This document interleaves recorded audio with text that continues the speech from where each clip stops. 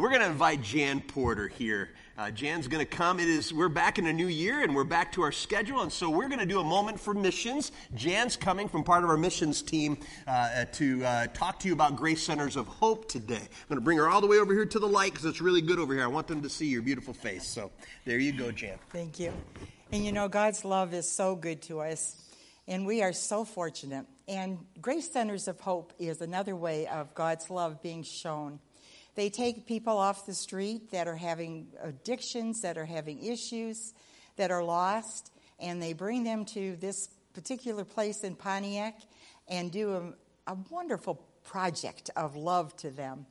As it shows, they're all different ages, families as well as individuals who come. And as it shows in our next video, it'll tell you a little bit about the background.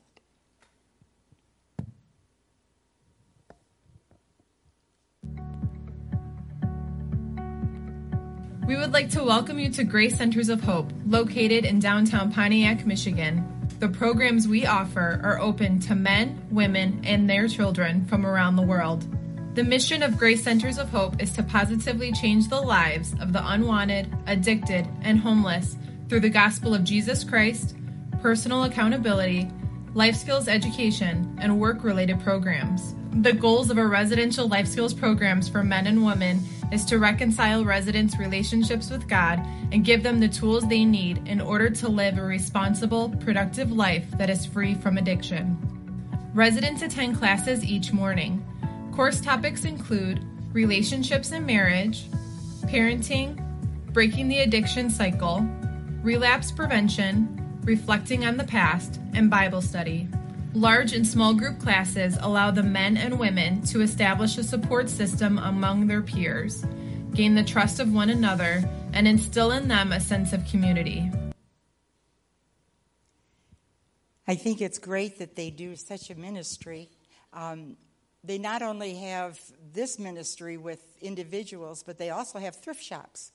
And if you go online, you can see that I think there's 3 or 4 of them around about, and this provides quite a bit. 40% of their income comes from these thrift shops. So we can be a part of that. If we find those spots, we can either give or we can take. So it would be a good thing to check out. They have a nice website that talks about all the mission work that they do in the individuals. But then they also go on to talk about how they, after they've gone through this and they are ready to go out in the community, they provide homes for them. They have to do things for those homes, but it's amazing just what ministry they get out of, I think they said 50 homes that they have prepared in the Pontiac area so that people, once they have gone through this program, have a place to live and can maintain it. So I just think it's a great ministry, and I'm glad we support it. I think there's a little bit more on just exactly what they do. Well, this is a great day for Grace Centers of Hope and Grace Gospel Fellowship. We're celebrating and dedicating our 50th house here in Little Grace Village. Fiat Chrysler Automobiles they've been volunteering for about the last 4 years, and they adopted this house. And they're just so excited about seeing this completed after all their hard work. And everyone is just excited, including Jeff and Shannon Andrews, who will be moving into this house in just the next week. We're very excited to move into this house. We're thankful for the opportunity that Grace has presented us with. We have a 6-year-old daughter, Emma Jean, and we have a 2.5-month-old son, Carter, who will be coming home from the NICU soon. He was born a little bit premature, but he's doing good. And we're very excited to bring them to a nice new house. It's just incredible to see 50 houses now forming a community with graduates and aftercare residents of Grace Centers of Hope. So this is a great day. 50-some houses now that we own, and seeing people get their life back and in the mainstream. So as you can see, Grace Centers of Hope really project the ministry that God has given them, and I just appreciate being a part of it. Thank you, Jan. Let's thank Jan. I always thank my God as I remember you in my prayers, because I hear about your faith in the Lord Jesus and your love for all the saints. I pray that you may be active in sharing your faith so that you will have a full understanding of every good thing we have in Christ. Your love has given me great joy and encouragement because you, brother, have refreshed the hearts of the saints. Amen. Is it just me, or is there sound coming? Is sound coming out of the speakers, or just these two little ones here? Okay, all right. Can you guys hear me? All right. Not getting a free Sunday of me up here just moving my mouth and you just sitting there pretending like you're listening. All right, I'll talk louder just in case. But, something went wrong in the second service. We'll have to check the system to see what happened. Thank you again for being here. Thank you, Jan, for sharing with that. I love our Moment for Mission. So we know the people that we're actively supporting and how you can do that in a more tangible way. Support them by, I was telling them in the first service, my son Joshua was little at one point. Now he's 6 foot whatever, and he went through a lot of clothes to get there. And we could probably box those up and get those sent in, and other people can use those. So take advantage of those opportunities that we can have to further a ministry along. We're going to shift now to talk about our series we're in. The series is called Pray. Now, no big surprise, but it's going to be a weird message today. I said that in the first message. It's going to be weird today, and they're like, yeah, it's you. I guess you kind of come to expect weird, but we might not hear a message you're thinking about in a series called Prayer, but we're looking at 4 specific prayers of Paul, and in his prayers, we might learn something we didn't think we were going to learn about praying and what to be praying for. And so would you pray with me as we get ready to get into this? You could just say this prayer silently to God. You don't have to say anything out loud, but if you just say, God, since there's something you want me to hear, I'm willing to listen. Just give that prayer to God. God, since there's something you want me to hear, I'm willing to listen. And God, I pray that you'd be glorified. I pray that everyone hearing this would be edified, and I pray that Satan would be horrified. In Jesus' name, amen. As we're talking about prayer, there's always a big idea each week. So I came up with this big idea. The big idea is those strengthened in power through prayer will be active in sharing their faith. And we're going to be in the book of Philemon today. You can meet me there if you want to start heading there, if you've got a copy of the scriptures. If not, there are some throughout the area here underneath chairs. But you all can use a gadget, and it will be on the screen for most of the service too. But join me in Philemon, and we're going to be talking about those strengthened in power through prayer. Now that should be kind of ring a bell to you. Last week we started with a prayer of Paul's, and it was a prayer that we'd be strengthened in power. And that power was for a purpose. What did Paul pray we'd be strengthened in power with? Anybody? The love of God, that we would understand and know. Remember how high, how deep, how wide, how far is the love of God. Kind of surprising thing you'd think Paul would need to pray about. If we could just understand the words of that song that John Michael Millet or whatever wrote. If grace were an ocean, we're all sinking. We are so deep in it. We need it. God's love for us, it encompasses us. If we would know that, we'd be strengthened in power. So I incorporated that into this week. If you're strengthened in power through prayer, then you'll be active in sharing your faith. We're going to read the whole book of Philemon because it's a short book. The reason why there's no numbers up there, because there are no chapters in Philemon. It's just verses. And so instead of just doing the 4 verses I want to focus on, we're going to read this whole letter. It's unique because Paul was not writing to a church necessarily. This is one of the only ones written to an individual, Philemon. We're going to learn about him today. So while you're getting in Philemon ready to go, I had some more thoughts. I sit around thinking about prayer. And I had a weird thought about, because we do weird things when we pray. Remember last week I told you about weird things that we do? I was thinking this week about children and prayers. We do weird things with children all the way around. Even our children's nursery rhymes. Have you ever thought about the nursery rhymes? They're scary. And they're a little creepy sometimes. But then I thought about the most famous prayer besides the Lord's Prayer is this one. Imagine Dad walking into the room. It's time to go to bed. And you walk up to your child and say, now I lay me down to sleep. I pray the Lord my soul to keep. If I should die before I wake, I pray the Lord my soul to take. Good night, sweetie. See you in the morning. Maybe. I mean, that's creepy. I mean, don't get mad at me. If you pray that prayer every night, I'm all about traditional stuff. I'm all about, even that prayer I just prayed at the beginning of the service. I do traditional prayers that I do all the time, over and over again. So if you do that, I'm not mocking you. I just step back every once in a while and think about the things we do and say and how weird they are. Another weird prayer is, this is a weird one, God bless this food to the nourishment of our bodies. Have you ever prayed that at the state fair? When you're about to eat a double cheeseburger with bacon and onion rings smothered in chili sauce, and then the elephant ears with you're actually not praying, Lord, bless this food to the nourishment of my bodies. That's just a fallacy. You're praying for a miracle. What you should say is, Lord, take this burger and turn it into broccoli after it gets in me. You're praying for a miracle is what you're praying for. And we do that all the time. I often thought we should stop and thank the Lord for our food. Sometimes we ought to just ask forgiveness for our food. Lord, I'm about to eat this and I know it's wrong. Just forgive me in Jesus' name. That's more realistic. But we do pray strange things. I'm so thankful, aren't you, that God is gracious to us? He's patient with us. Even though we make mistakes, and I gave you 2 mistakes last week. Last week we talked about 2 big prayer mistakes, is praying too small and praying too general. Remember how we usually just pray, oh, Lord, bless so-and-so. Or, Lord, be with so-and-so. We got an almighty God in heaven that can do anything. And we ask, Lord, be with so-and-so. And he's in heaven saying, I already promised you I was with so-and-so. I'll always be with you. I'll never leave you. You're praying for something you got a guarantee for. You can do more than that. And so we need to step up, pray specific, big prayers. I had a gentleman come and say, Pastor, I took your sermon to heart last week. Watch out what you pray for. He said, our whole company was suffering. We were running without business. We were worried. And I realized as a Christian, I never prayed about it.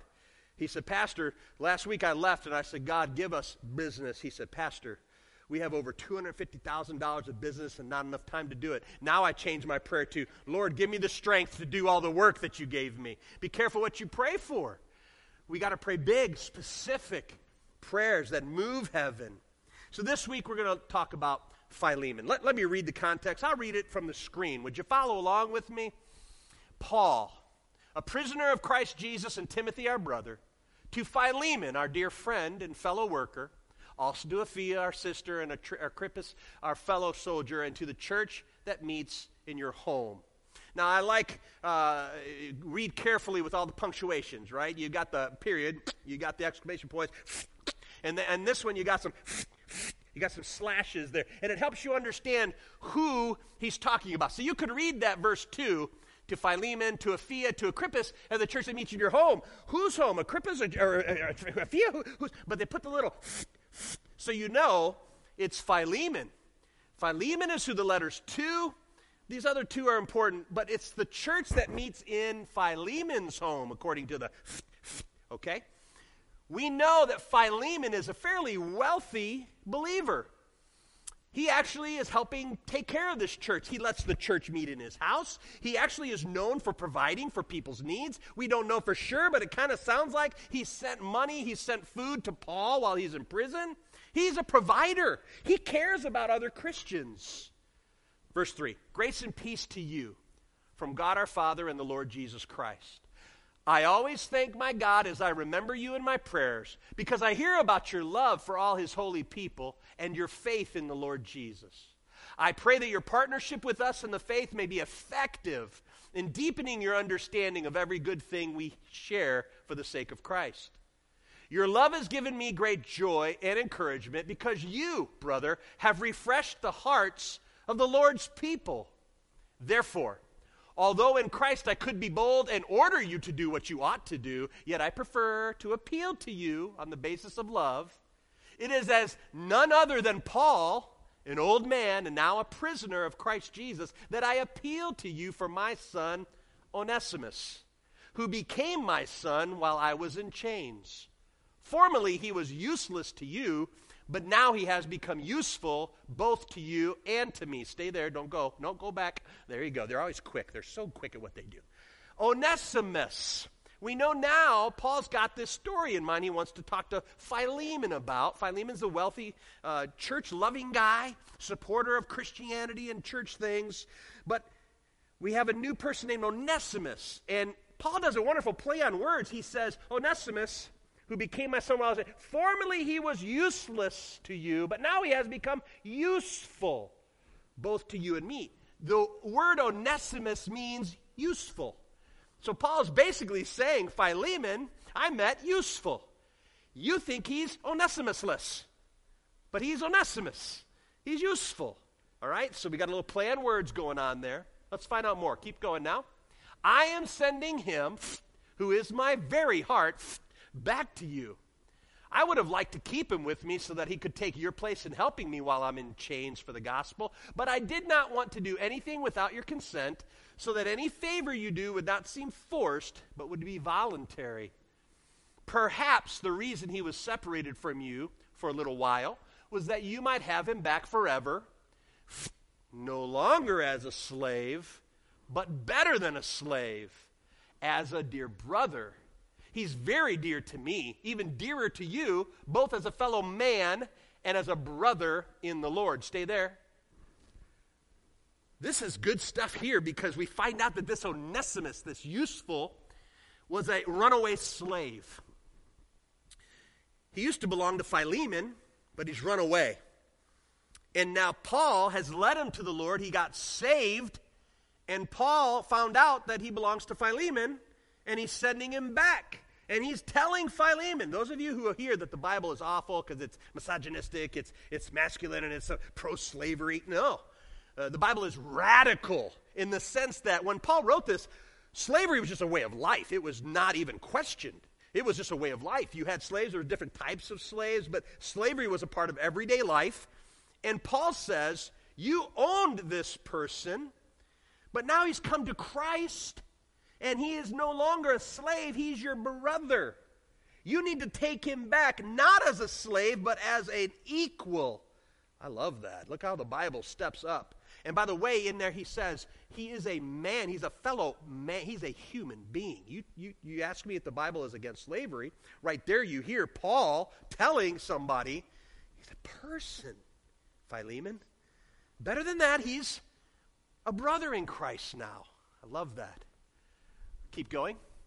So if you consider me a partner, welcome him, Onesimus, as you would welcome me. If he's done anything to you, or done you any wrong, or owes you anything, charge it to me. I, Paul, am writing this with my own hand. I will pay it back to you. Not to mention that you owe me your very self.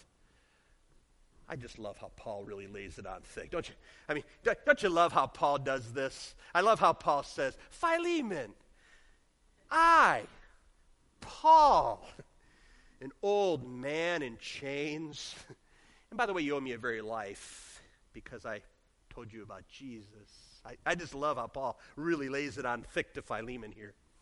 I do wish, brother, that I may have some benefit from you in the Lord. Refresh my heart in Christ. Confident of your obedience, I write to you, knowing that you will do even more than I ask. And one more thing. Prepare a guest room for me, because I hope to be restored to you in answer to your prayers. That's kind of a parent trick, if you think. Paul's like, I know you're going to do the right thing. And by the way, I'm coming. I'll be checking in on you, right? I'm all for trust, but I'm also all about accountability, right? Paul's like, yeah, by the way, I'm going to come and see how it's going. So prepare a room. I might come there and find out. Epaphras, my fellow prisoner in Jesus Christ, sends you greetings, and so do Mark, Aristarchus, and Demas, Luke, my fellow workers. The grace of our Lord Jesus Christ be with you in your spirit. It's a great book, a letter actually, written to a person. And we're going to take a look at a couple of verses there. And I want to tell you, we're going to use a specific version, or we're going to go to the NIV 1984 version. You're like, what? I like the wording in the 1984 version. I'm using that mostly because it uses the words I pray. Everybody say I pray. And so that. Everybody say so that. Because in each of these prayers that Paul prays, he prays, I pray, and so that. So we got a very clear understanding of the prayer. So I'm using the 1984. Now here, I'm weird, I know. We're going to pause, step out of the message, and do a little explanation. Why are there different versions of the Bible? And I just need to explain to you. Sometimes as I'm preaching, I might say, and this word actually means this better than that. I don't want you going away saying, they made a bunch of mistakes in the Bible. You just need to know that people take ancient texts and they have to translate them into something we can read. And they have to make decisions then. And they try to, in a good translation, they're taking word for word. But sometimes if you're doing that, it's just very academic. Sometimes you got to take a step back and read it in its context to find the best word for that. For instance, when you're looking at text, some people love the King James, right? I heard this. That's the only version of the Bible is the King James because, of course, the only spiritual people that ever lived were the people that lived in King James' day, right? And he was an evil man himself, but King James Version, 1611, by the way, 1611. It cracks me up. If you'd like to actually tell me that that's the only version we should read, I actually have a 1611 version in my office. You can't read it. It's written in Old English that you wouldn't be able to read.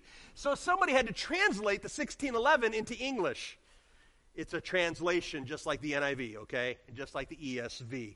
And those people made choices. I'm not against the King James. It's a wonderful version of the Bible, and it's got a poetry to it. But you need to know that those people who translated Scripture translated very conservatively. So in other words, a word like girl in the Bible, or woman, or female, they would have to transfer. You know, there's a lot of words that could mean woman. Grandma, mom, aunt, sister, girl, lady, ma'am. I mean, there's a bunch of words, right? Which one do you choose? The King James always chose the most conservative version of a word to choose. And so in the New Testament, quite a lot, the New Testament will talk about a virgin, even if it wasn't translated virgin. Now, don't throw things at me. When it comes to Mary, the mother of Jesus, that needs to be translated virgin because she was a virgin, and that's what that word means specifically. But in another text, if you're talking about a girl, you can't necessarily say virgin. You don't know that. It could just mean woman or female. Is everybody with me? Somebody say yes, PD. These are translations. So let's walk back in. We're back in my message now. So I chose the NIV 1984 because I love the way this one flows. So we'll look at the screen for the rest of this. We're going to talk about this short text. I always thank my God as I remember you in my prayers, because I hear about your faith in the Lord Jesus and your love for all the saints. I pray, everybody, I pray that you may be active in sharing your faith so that you will have a full understanding of every good thing we have in Christ. Let's talk about the prayer Paul prayed for Philemon. Last week I used Paul's purpose and passion, remember his position, posture, all those things. In this week, we see a prayer from Paul, and here's his purpose. I pray, share your faith. That's what he's telling Philemon. I pray you will share your faith effectively. What's the so that? So that you will have a full understanding of every good thing we have in Jesus. Now, I don't know if you're ready to go there with me or not, but if Paul is praying this, I'm wondering in my mind, does that mean maybe he's thinking Philemon does not share his faith effectively? And perhaps because of that, he doesn't have a full understanding of everything he has in Christ Jesus. I don't know for sure, and I can't tell you this. It isn't written in this letter, but if you look at the context, I want you to think deeper this week, friends. What's the story we have here? Paul is sitting in prison, and something, by the divine grace of God, he meets up with a person named Onesimus. How did they meet? I don't know. But somehow he meets this person, Onesimus. And in meeting him, he shares the gospel of Christ. We don't know how many times it took. We don't know about the friendship that took place. But eventually, Onesimus hears this wonderful gospel and is saved. And then can you imagine the awkward conversation and when Paul gets to know him more and says, well, tell me where you're from. Where'd you grow up? Tell me your story. Well, I used to be a slave for this guy named Philemon. What? I know Philemon. Philemon's a friend of mine. Now, have you ever been somewhere and you met somebody and you found out, it's the 6 degrees of Kevin Bacon? Anybody with me? Okay, don't make me feel like I'm a crazy person because it's really easy to go there. Have somebody say yes, PD. My wife can meet somebody in the aisle at Meijer and find out that they know the same aunt or uncle that she has. It's amazing. She can quickly find a connectivity with somebody. And here we've got this weird, awkward moment where Paul leads this guy to God, and then they're talking, and we find out, oh my goodness, You're a runaway slave. I know Philemon. And you're telling me that you never heard the gospel, yet you were in Philemon's house? I'm not telling you that the gospel truth this morning, but could it be that Paul's writing Philemon to say, here's my prayer for you. I pray that you'd be effective in sharing your faith, because it's pretty obvious you don't. I met somebody, and you had him in your household. He didn't know the gospel. This really hit me this week as I was studying this, going, oh my goodness. I've always loved the part of the story where Paul says, take him back as a brother, but I never caught on to the fact that Paul was praying, Philemon, I pray that you'd be effective at sharing your faith. And so this is where it's a weird message today. We're in a prayer series, but I'm talking about sharing your faith. Because we don't share our faith. And there's a lot of reasons why we don't share our faith. But it's a shame that we don't share our faith. There's a lot of barriers that we have. I understand it. I just taught a Evangelism 101 course here at Oakwood, and we had a whole list of things we'll get to in just a second of reasons why we don't share. But it becomes a big danger for all of us. The big danger for Christians is that we develop an inward, self-centered, judgmental, critical, fear-driven form of Christianity. A closed club where we start feeling like it's us against the world. And friends, I read that passage. Remember that great passage we all love where Christ is about ready to leave and he says, now go into all the world and close your doors and shut your windows and stay very closed in and safe. Somebody say, yeah, no. That's not what it says. Run away from them. Like an episode of Monty Python and the Holy Grail. Run away! Run away! You're not with me. You do think I'm crazy, don't you? If you haven't watched the Holy Grail, please do that. Run away! Be scared of the world. And yet, that form of Christianity that's isolationist, in fear, we're told to go into all the world and preach the gospel. But Pastor God, there's people out there and they watch R-rated movies and they listen to secular music and their children watch SpongeBob. Oh! I want to make sure I'm very clear today because I spent 20 years in youth ministry. I'm not telling you to run to the world to become like the world. If you're hearing that, you don't get it. The Bible doesn't say go into all the world and just to take all your standards away and live like the world. It doesn't say that. Go in the world to preach the gospel so that they will be saved. If you run to the world and become like the world, we've failed. You didn't hear my message last week about the difference between a thermostat and a thermometer. Thermostats change the temperature in a room. Thermometers become the temperature in the environment it goes into. You're not called to go into all the world and be a thermometer. You're called to be a thermostat.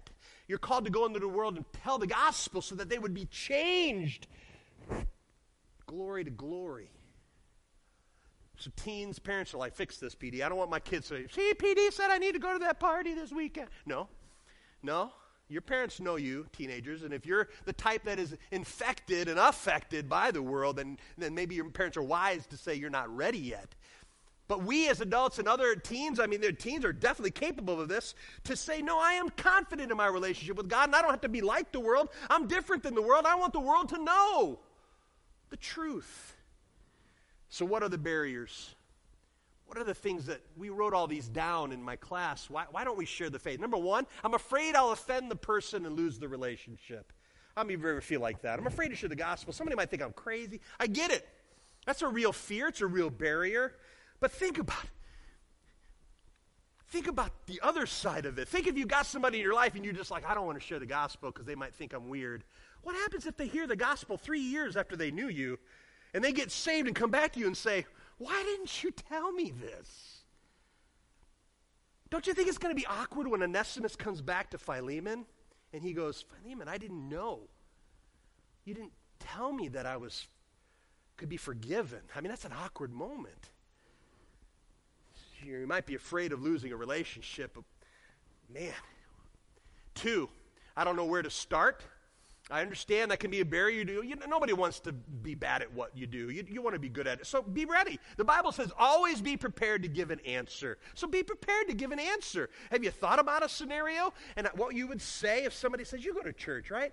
What are you going to follow up with that?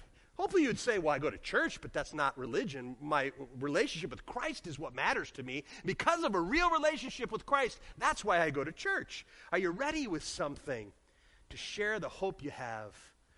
I'm still learning the Bible. I don't have all the answers for all the questions people might ask. News break, you're never going to have all the answers. Just when you think you're brilliant and you got the answer, somebody's going to throw a real screwball at you, and you're not going to know that answer. It happens to me all the time. You know your best defense to that? Don't come across like you know everything. That's where I exceed very well. People don't have high bar standards when they're talking to me, right? I'm talking about SpongeBob and Holy Grail, so you're like, whoa. So if I say something smart, you're like, whoa. So don't run around acting like you know everything, people. You don't. People are going to ask hard questions, and you're going to say, I don't know, and that's okay. It's okay to say, man, I don't know that, but I'll text you tomorrow. I'm going to go find out. And then you call me because I know who to call to find out. The hard answers, all right? So we'll figure it out. But, yeah, that's a barrier. The fourth one is I need to learn more creative methods of evangelism. Yeah, and go do that. You have no excuse. In our day and age with technology, go to your phone. I won't know that you're doing it. Go to your phone, go to the App Store, download My Story, Share My Story. And you can get an app, and it can help you share the gospel right now, right in front of somebody. All you got to do is click next. Oh, you can click next, and it gives the gospel right on your phone. There's so many creative ways to share the gospel. Oh, I'm not an extrovert. By nature, I'm very shy and afraid to talk to people. How many of you would say you're an introvert? Raise your hand. Yeah. How many of you are extroverts? Raise your hand. I love asking questions because every time I ask it, the extroverts are like, yep, me. How many of you are introverts? I love that. I don't think any introvert raised their hand above their shoulder. Yeah, we're different. But the Bible doesn't say share your faith if you're crazy outgoing. And if you're not outgoing, you can stay and just provide milk and cookies and help the people who do. The Bible doesn't give you that option. There are some commands that are universal. And in the Bible, this one's one of them. Share your faith. Go ye into all the world and share the gospel. Introverted, extroverted, good talker, bad talker. It doesn't matter. It's a command for all of us. 6, he or she seems so stubborn. I don't think it's not going to work. You don't know my friend. And they're a hard case, man. My friend there's no way that person's going to accept the gospel. I mean, we're talking about Paul this morning, who wrote more than half of the New Testament. You know, when Christ saved him, he was torturing the church and taking part in killing Christians. I bet you there were Christians around saying, don't talk to Paul. He watches R-rated movies and listens to secular music and watches SpongeBob. Don't talk to Paul. He's totally heathen. And God's like, yeah, that's the guy I'm going to pick. I'm picking Paul. Because when he comes to faith and he understands the depth of my love, he's going to just share it with everybody. He shared it with Onesimus. Paul's obviously just sharing his faith. 7, I don't want them to hear the gospel. I know this one's not true about you. The good people of Oakwood, it can't be true of you. But it's been true of Christians.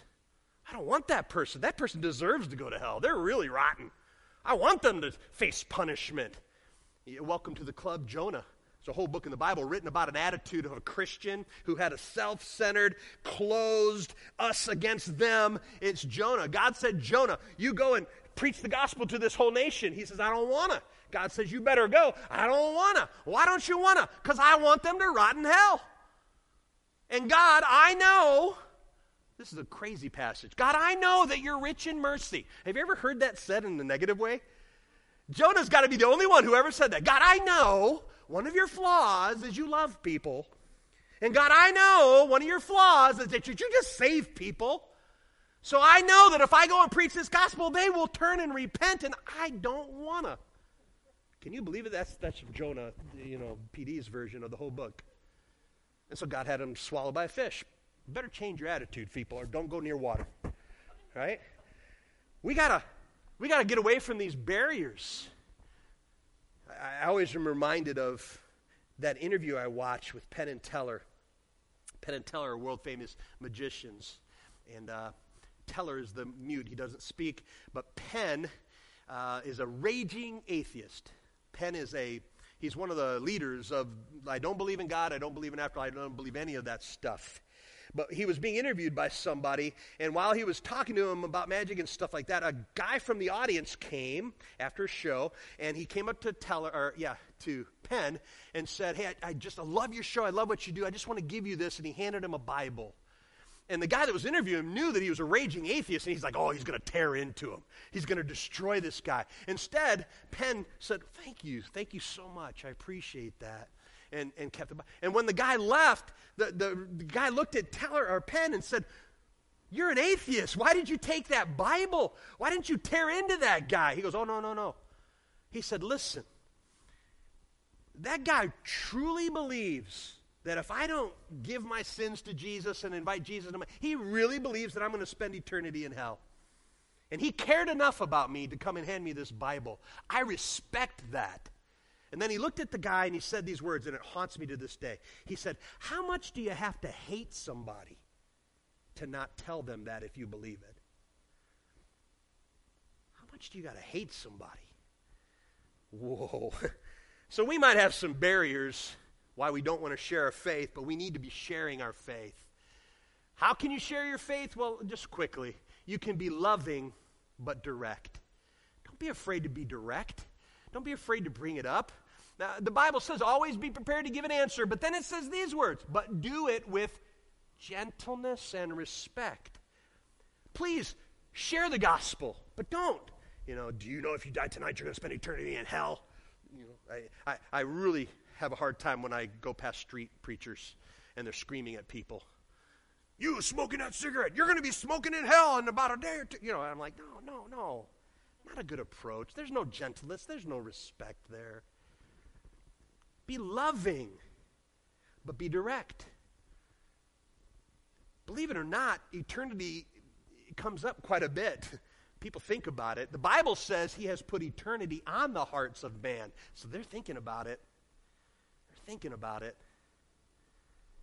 Share the gospel. Loving and direct. Oh, no, let me just give you a verse for that. Acts 2, 37 to 41. This is a great passage where Peter had just preached a huge long message. You can go read it on your own.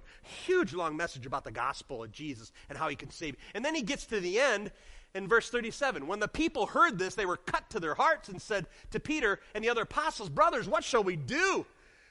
It's a great message, by the way, when at the end the people are like, whoa, what do we do? And then this is one of the most effective evangelism of all times that we've heard of. Peter said, repent and be baptized, every one of you, in the name of the Lord Jesus for the forgiveness of your sins, and you will receive the gift of the Holy Spirit. The promise is for you and your children and for all who are far off and for all whom the Lord our God will call. With many other words he warned them. And he pleaded with them, save yourselves from this corrupt generation. And those who accepted his message were baptized, and about 3,000 were added to the number that day. Go, Peter. Can you imagine giving an invitation, giving the gospel, and then saying you need this, and 3,000 people receive it? Whoa, that's so awesome. Be loving, but be direct. Peter shared a way. Second, share my story. Everybody say my story. You have a story. Everyone in this room, if you know Jesus and you've asked him to save you, you have a story, and it's your story. Share your story. It's so powerful. You're like, no, my story's not powerful. I've heard there's people out there that have a testimony about smoking weed, drinking whiskey, and shooting heroin. Man, I grew up in the church. I smoke Cheetos, drink NyQuil, and shoot squirrels. I'm not bad. I'm not all that bad. Well, you know what? We've got it all backwards in our thinking. That powerful testimonies are testimonies of drug addiction and redemption. Yeah, those are powerful. But there's other powerful testimonies of people that avoided all that junk in their life. I always use my wife and I as good illustrations of this because I was a rebellious teenage punk who became an alcoholic, who was a drug addict, a drug dealer. That's my background. And God saved me out of that. And I married a girl who's done none of that. She gets drunk when she smells NyQuil. She can't even. This girl, She's never done all that junk in her life. And you know what? There's been times when even she's talked about, well, you've got this big story. No. Yeah, God did rescue me from terrible things. But he rescued you from them, and you didn't get messed up with them. You don't have the baggage. I got saved, but you were saved and saved from baggage. Both are wonderful, aren't they? Both are beautiful stories. So if you're young here today and you're like, maybe the best way I can be a good preacher of the gospel is I need to go become an alcoholic and a drug addict dealer, and then I'll have a good story. No, please don't. Think of a 2x4.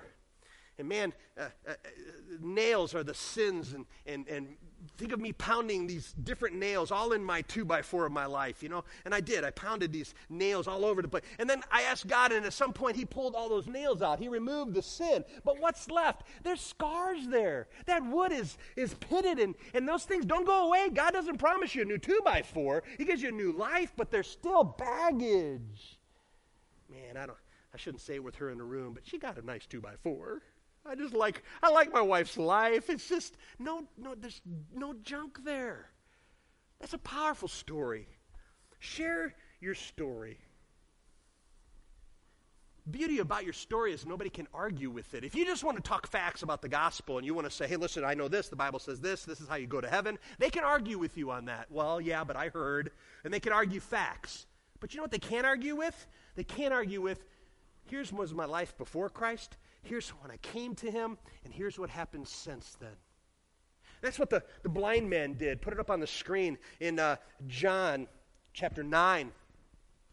This blind man was sitting there, and he's blind since birth, and all of a sudden Jesus comes and he heals him, and he can see now, and the religious people are like, you can't do that. This Jesus is healing people, and what is he doing? It's probably some witchcraft, and they're accusing Jesus in kind of a court situation, and so they bring the blind man, the guy who was healed, they bring him to the stand, and they're like, you got to tell us. They ask him, this guy who did this, he did this on the Sabbath, and it's wrong, and it's a sinful thing. Is he a sinner? And the guy's like, I don't know. He replied, whether he's a sinner or not, I don't know. One thing I do know, I was blind, but now I see. And nobody said, no, you don't see. You don't see. No, I can see you. You're wearing blue. No, you still can't see. You're lying. No, you've got an ugly face with a big smashed nose and big fat ears and hair coming out of your ears. No, you can't see. No, he had a story. His story was he was blind, he met Jesus, and now he can see. There's power in having a story, and people can't argue with it. It changed your life. I mean, you can't deny the power of God that he took a teenage punk, and he saved him, and instead of my future when I was 18, instead of me being in prison or dead, I'm on a stage preaching the gospel every week. You can't deny the power of God. You've got a story. Share your story. 3, I can invite people to church. This is I'm going to tell you as a pastor, it's not my favorite one because I want to equip you so that you can tell people the gospel and you don't need to bring them to the professionals. It's okay and you should. We need to be inviting people to church, but don't let that be your only outlet for evangelism. I don't want you to go home and say, yeah, I'm an evangelist. I tell people to come to church. No, share the gospel, share your story. Enhance it by letting them come to church and be around other believers. Don't just bail out. And by the way, this one's awkward for me. I don't walk around Myers and say, hey, come listen to me talk for 40 minutes this Sunday. My wife says I'm pretty good. That's awkward when I do that. And it's awkward when there's been people that have come in before, and I annoy our deacons here like crazy. Our deacons are in charge of the facility, but I'm just so ADD that I'll get a ladder out and start working. I just fix stuff. And they're like, 2 things, Pastor. You should be in your office studying, and you're really bad at fixing things. You're making it worse. So they're like, stop it. But I can't help myself. If you come by the church during the week, you'll be disappointed because I'm probably wearing tattered jeans and a torn sweatshirt, and I'm messing up something in the building. It's happened before. When I've been here and somebody's come and knocked on the door, and they're like, excuse me, and I'm like, yeah. And they're like, we're new to town, and we thought we'd stop by the church. I'm like, oh, come in. And I'll take them around. I'll show them the worship center. I'll show them the kids area, tell them about our services. I'll say, hey, why don't you come? Come to church on Sunday. And I'll be there. You can sit by me. And they're like, yeah, and they'll come to church and actually sit by me. And then all of a sudden the music's done, and I walk up and start preaching. They're like, I thought you were the janitor. I mean, I encourage you to invite people to church, but I don't want it to be the only method you use. Tell people, but then also you can invite them. We're not good at that. Can I just tell you, not picking on us. We bought over 500 invite cards for Christmas, the welcome one. And our staff, we know after the Christmas series is over how many cards we have left.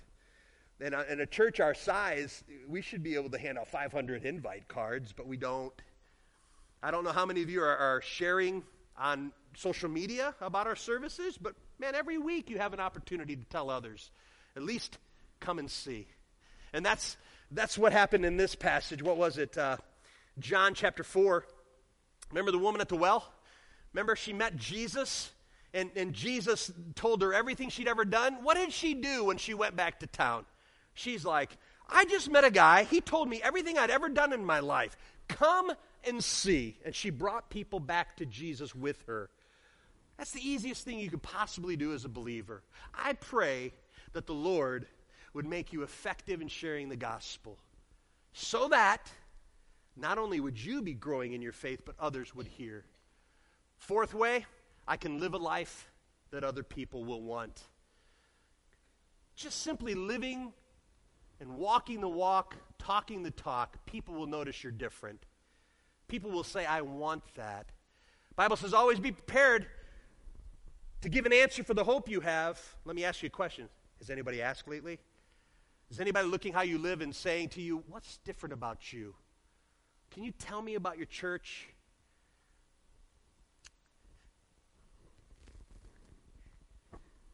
This past Thursday night, I was invited to walk the hallways of Oxford High School. I didn't realize we were the first people in those hallways. Teachers hadn't been back yet.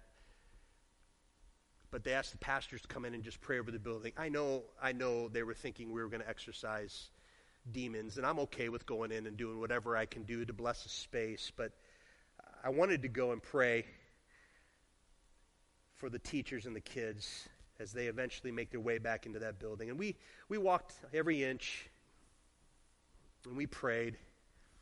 One of the first things we did when Tim, the superintendent of the schools, came out to take us, I stopped and said, can we pray for you, Tim? And we stopped and prayed over Tim and the weight that he bears. We walked the halls, and we kind of eventually just went our own ways. We were able to walk individually. And I walked in some classrooms and turned on the lights, and I knew Coach Fed's room. I wanted to pray over Coach Fed and his classroom. And it's eerie to walk in and see on the whiteboard still say homework is due on 10:30, November 30th. It's frozen in time. But we prayed. At some point, I was walking, and somebody came and put their arm around me. And it was Tim, superintendent of Oxford Schools. And he said, I've been wanting to talk to you. Who are these people at Oakwood Community Church? I heard stories that you guys gave every staff person in our building a present, a gift, and it was overwhelming. But then today, because it was that day, Melissa, we'd finished delivering to the bus garage 50 presents to all the bus drivers. And that day we went and finished the last 12 gifts to the coaches at the high school. And it was that day we went into the administrative building and put up 28 gift baskets. And he said, Don, you did all of that. And today I'm hearing from the bus garage that the bus drivers are blown away that this church, Oakwood, I was like, they just did all that for our staff at the school. And then somebody sent out an administrative text to the whole building, in the administrative building, said, come down to the kitchen, you're not going to believe it. He said, Don, I went down to the kitchen today, and there's 28 of my administrators acting like it's Christmas morning. And they're going, I can't believe this. And he just looked at me and he said, who are you people? That was easy. I'm like, Tim, man, we're with you. We're with you. We've been with you, but we're going to continue to be with you because we're a body of believers that loves Jesus and we love people. And God sent his son at Christmas, and he told us his name was Emmanuel, which means God with us. And if God's with us, the people of Oakwood, we're with you. That was so easy. Live a life that people would want, that people would say, who are you people? And I need to wrap it up. Go ahead, Phil. Why don't you come up? I'll just give these three in quick order. Phil and the team, why don't you come up? What are the results of sharing my faith? Well, I play a part in the divine story. Isn't it great to be able to play a part in God's divine story? Some people plant, some people water, but only God gives the increase. I just want to be part of that story. I don't know what... One of my prayers is always, Lord, help us to be effective. I just don't want to be doing for nothing. So help me to be effective. When I get on the road and I travel and speak, God, just help me to be effective. And as a speaker, when I'm out on the road, I don't often know what happens. A strange thing happened just a couple weeks ago. You might have saw this on Facebook. You ever get those memories that pop up? I had a memory pop up from 11 years ago, standing on a stage in front of 3,000 teens, and I was preaching this message. I was wearing shackles and chains. It was an illustration I used. Feet, waist and arms all chained up in sin. And it just picture popped up, and I'm like, oh, no way. That was 11 years ago. So I reposted on Facebook, and I'm like, I can't believe it's been a decade. Well, then all of a sudden I started getting little messages. And the one I loved was, PD, I was there that night, and I gave my life to Christ. And you need to know that this weekend is my first weekend as the guest speaker at a winter camp. I've been a youth pastor now for these last 11 years. And I'll be speaking at a winter camp for the first time. And I was remembering PD. And I was thinking, how can I do it like PD did it? And I'm like, man, that's a good gift when God lets you know you're part of his divine story and effectiveness. And then your faith grows, number 2. Your faith grows when you share the gospel. What a great way to exercise that atrophy. If you don't use it, you lose it. And so we got to share the faith, and it helps your faith grow. And I'm reminded of what I have in Jesus, and that's what I end with. That's what Paul prayed. I pray you to be effective in sharing your faith so that you'll know all the fullness of what you have. Apparently, Philemon wasn't good at sharing his faith, and he didn't quite understand. He loved the church, and he loved Christian people. He loved the huddle, but he wasn't so good at sharing it. And Paul was reminding him, share your faith. That's worth praying for. Father God, in the name of Jesus, as people who come to you and know you, I pray that we'd be good and effective at sharing our faith. 2 things, God, I pray that people would be saved. The second thing is that Christians would grow in power and in strength from this sharing of faith. I pray it in Jesus' name. Amen. Stand with us as we close.